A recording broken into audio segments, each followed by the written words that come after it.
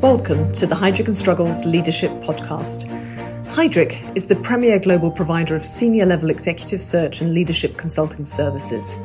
Diversity and inclusion, leading through tumultuous times, and building thriving teams and organizations are among the core issues we talk with leaders about every day, including in our podcasts. Thank you for joining the conversation.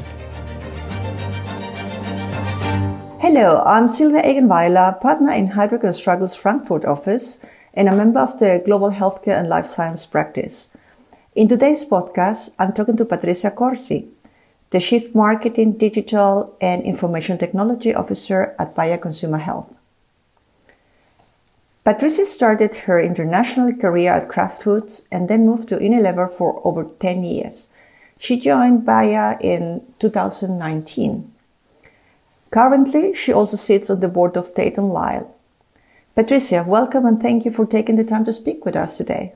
Hello, Silvia. Great to be here with you, and I'm looking forward to our conversation. Patricia, in 2022, you launched the initiative with Bayer on creativity in consumer health. Could you tell us a little bit more about it? One of the things that we have uncovered recently in the past 4 years is that, and this was coming before COVID, health is an area that matters and it's important for everyone on this planet, no matter your age, your gender, your financial situation. If you do not have your health, it's very difficult that you are going to have a fulfilling life. With that said, the behaviors toward health are quite weak, mostly reactive, mostly not as a priority. Everyone knows or believe they knows what they should do, but very little people do it until they have a problem. And we noticed that the creativity behind this industry, the health and self-care industry, had something to do with that, because it had been much driven on language, communication, and even the cues, to very technical discussions. So it doesn't engage to the consumers. And we know one of the biggest forces in the world to change habits, especially for good, is marketing and communication. Wow. So this was really something that we decided we wanted to change. This is all how it started. And then last year in the Cannes Lion Festival, we have launched this initiative and really call our competitors to join us, because this is for the better, the better good of society at large. So much that we even invited our competitors for panels to discuss how we are going to propel and progress the industry forward. And so far, we have really seen a fantastic response. We are seeing much better creativity coming. Even for us, last year was the best year in terms of delivering communication that engage, that matters and makes a difference in consumer lives. And after COVID, there was never a better time to because consumers are interested in health. They really want to know about it. And shame on us if we don't seize this opportunity to do better. From your perspective, what are the core leadership skills needed nowadays to be a successful chief marketing officer? And how do you manage to combine this role with another big role like the chief information officer at Bayer Consumer? Collaboration is a critical skill. If you reflect in the past, most companies and most commercial leaders, they were looking to see how they could be self-sufficient. The end-to-end, if you are in foods, is the farm-to-fork process. How do you self-sustain anything that you need within the boundaries of your building or your office? And these times are long gone. We can move much faster, much better, and deliver better value for shareholders, community, and consumers if we collaborate. So collaboration is one key one. The second one I would say is openness. Because if you have let's speak from the collaboration, if you have the initiative to invite people to collaborate, but then you are not open to listen, to learn, to connect, then that's a wasted opportunity. So openness also allows you, as the leader of the commercial area, the brands, that are the most valuable assets in any branded business, to really understand the people that you're serving. So I find this extremely important. Then I'm going to say agility, especially, with some of the situations we have been living and have been accelerated in the past year, agility to pivot, to act, to experiment, to know what is not working and to move fast. I think it's critical. Agility of learning as well. Courage. For me, it's something that I think it's quite important, especially when you're thinking about your career, to have the courage to try something different, to do a move that is not within your lane, to move to a different country, to live in a place where you don't speak the language, or even to make a proposal where you see many people in the room that are not in favor of that.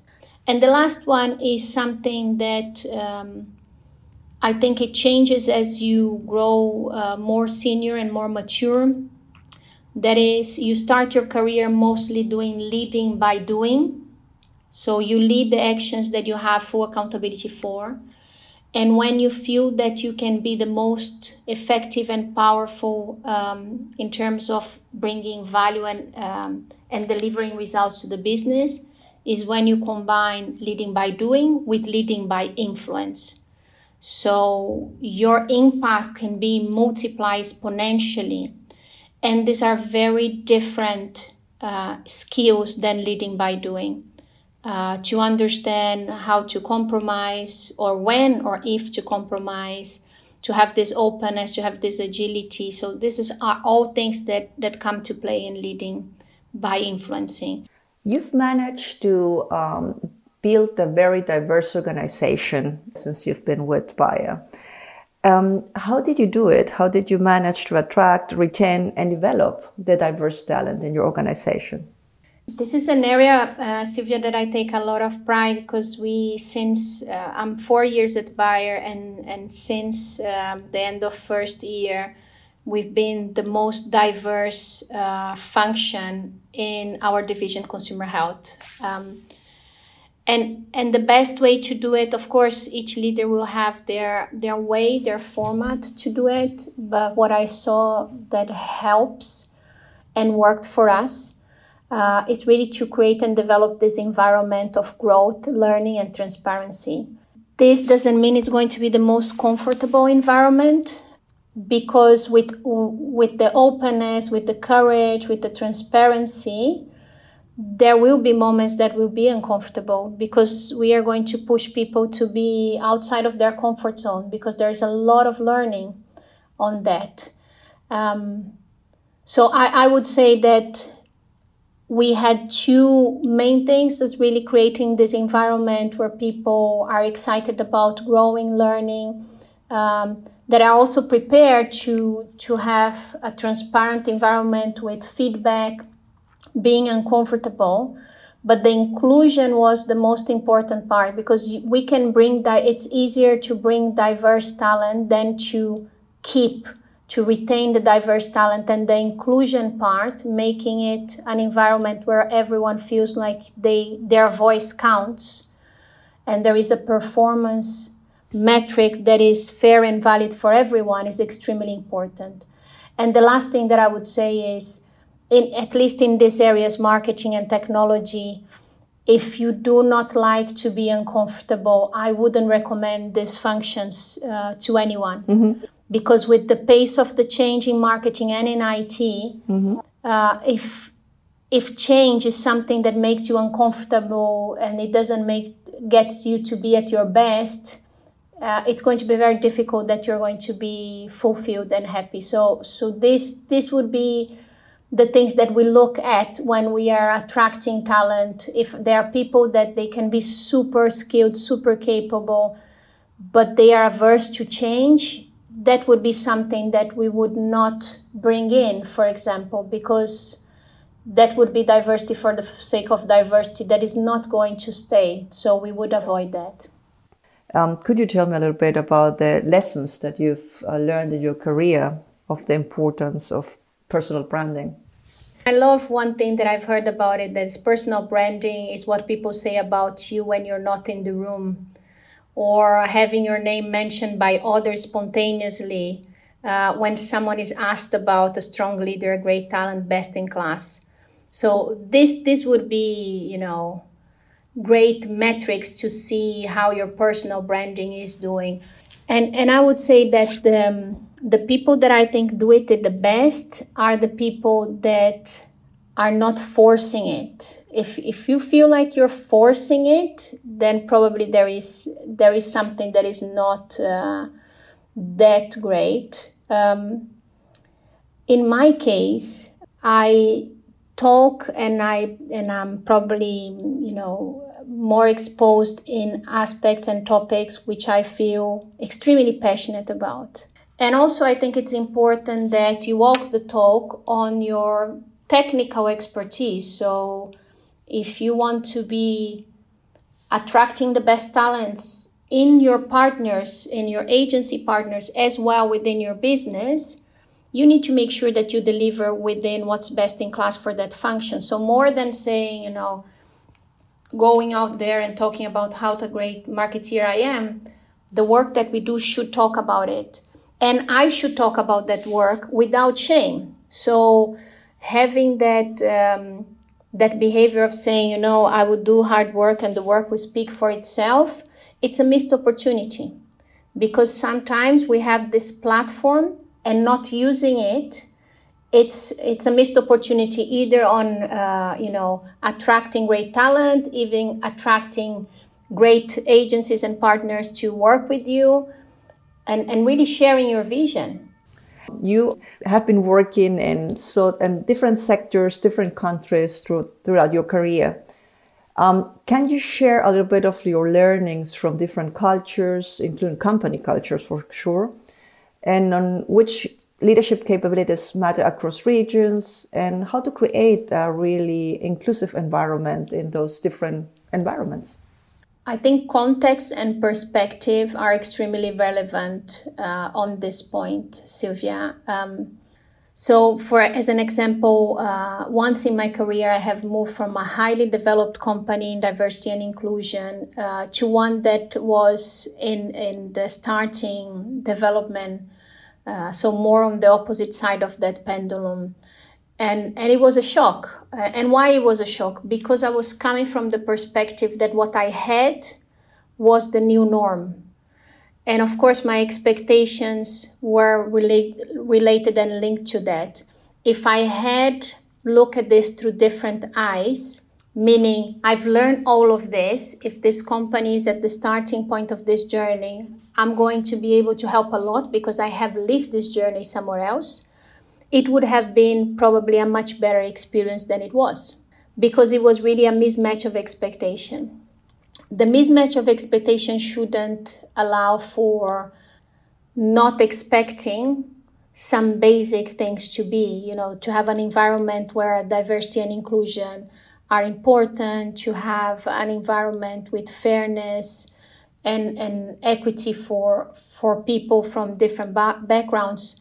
But it all starts with how you're building your expectation, your plan towards that. For me, this was the biggest lesson that I had in terms of different companies, different cultures, and this is linked to the capabilities and the leaderships that are important in this area. And I come back to the openness that I've mentioned at the beginning, openness to sit, listen, learn, the agility to pivot, the agility to go from a place where it was highly developed to one that it was with little development very fast and see what's the value added that you can bring. Yeah, you are a very successful executive and you juggle between work, covering multiple roles internally, externally, being a mother, and so many other things, I guess. So what's your secret in making it work? Look, I think one of the best decisions I did in my life was my husband. I have a husband that is extremely supportive of my career, and I cannot imagine how it would have been without his support, without him cheering me and being there for me along the way. And it's the same thing with my son. So I think this having an environment at home where they don't play to the Latin guilt is amazing, is something that is fantastic.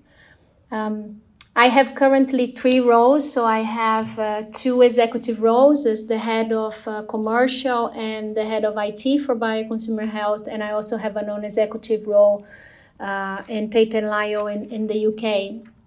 And I have to say that the number one learning is own your agenda, and you have to be ruthless about your agenda. If I look between the people that I would like to talk and connect versus the ones that I have, you have to prioritize the list. I've learned to make time for myself. The best I am physically and mentally, the best I deliver for the people that are counting on me. So I save time. I wake up a bit earlier. I'm not going to say I'm lucky because I don't need to sleep. I need to sleep. I find this very unhelpful when some people say, oh, I'm lucky, I just need to sleep 4 hours. Sleep is one of the most important things we need to do in life, and it should not be a shame to need to sleep. I think if we had more people taking care of their sleep and sleeping better, we would have less mental health issues, avoidable mental health issues. So I do my best to sleep well. I did some really great work with an Olympic coach to improve my sleep. I exercise, and I am a full-on mom. I've never lost one of my son's event. And this is how you juggle a little bit. And people can say, oh, no, but don't you have anyone that can take care of this? I have, but I don't want anyone to be taking care of my son. I just have one son, and I don't want to delegate. This is one of the things that for sure it's not delegated. It's the responsibility, the daily responsibility is shared between my husband and I, which is what we both believe in, but it's never delegated. So, and there are things that I delegate extremely well. So I think having this sense of priority, that your time is valuable, and I would say mostly this to women because I was very ashamed for many years to say that I needed time for myself. I'm not ashamed anymore. And I think we must, if you feel like this is your truth, this works for you, we should talk about it. Having the mask first in you, like they say on the plane, helps everyone around you. And I'm committed to that. At home, with my friends, in the office, to be the best that I can be, to add the biggest value. I'm very clear that some moments I need time to think. I need time to be healthy. And that's it. So sometimes I do walking meetings with my team, Sylvia, because I don't want to be sitting down for the whole day. And they look at me and they find it odd, but everyone goes on the journey because they know there is, I'm at my best. If I do the meeting sitting, I'm not going to be at my best. So these are the things that I'm doing at the moment, that I'm finding it very, very helpful. And also not to create this image of superwoman that can do it all and etc. You need people around you. I have a wonderful set of best friends that are there for me whenever I need. I have a wonderful husband. I have a wonderful son. I have a team around me that I know is there for me when I need, and this makes the burden lighter. And as a response, they get the best version of me. Thank you very much for your time and your really inspirational insights. Thank you, Sylvia. It was a pleasure talking to you, and thank you for having me here. And I hope the listeners enjoy our conversation as much as I did. Thanks for listening to the Heidrick & Struggles Leadership Podcast. To make sure you don't miss more future-shaping ideas and conversations, please subscribe to our channel on the podcast app. And if you're listening via LinkedIn, Twitter, or YouTube, why not share this with your connections? Until next time.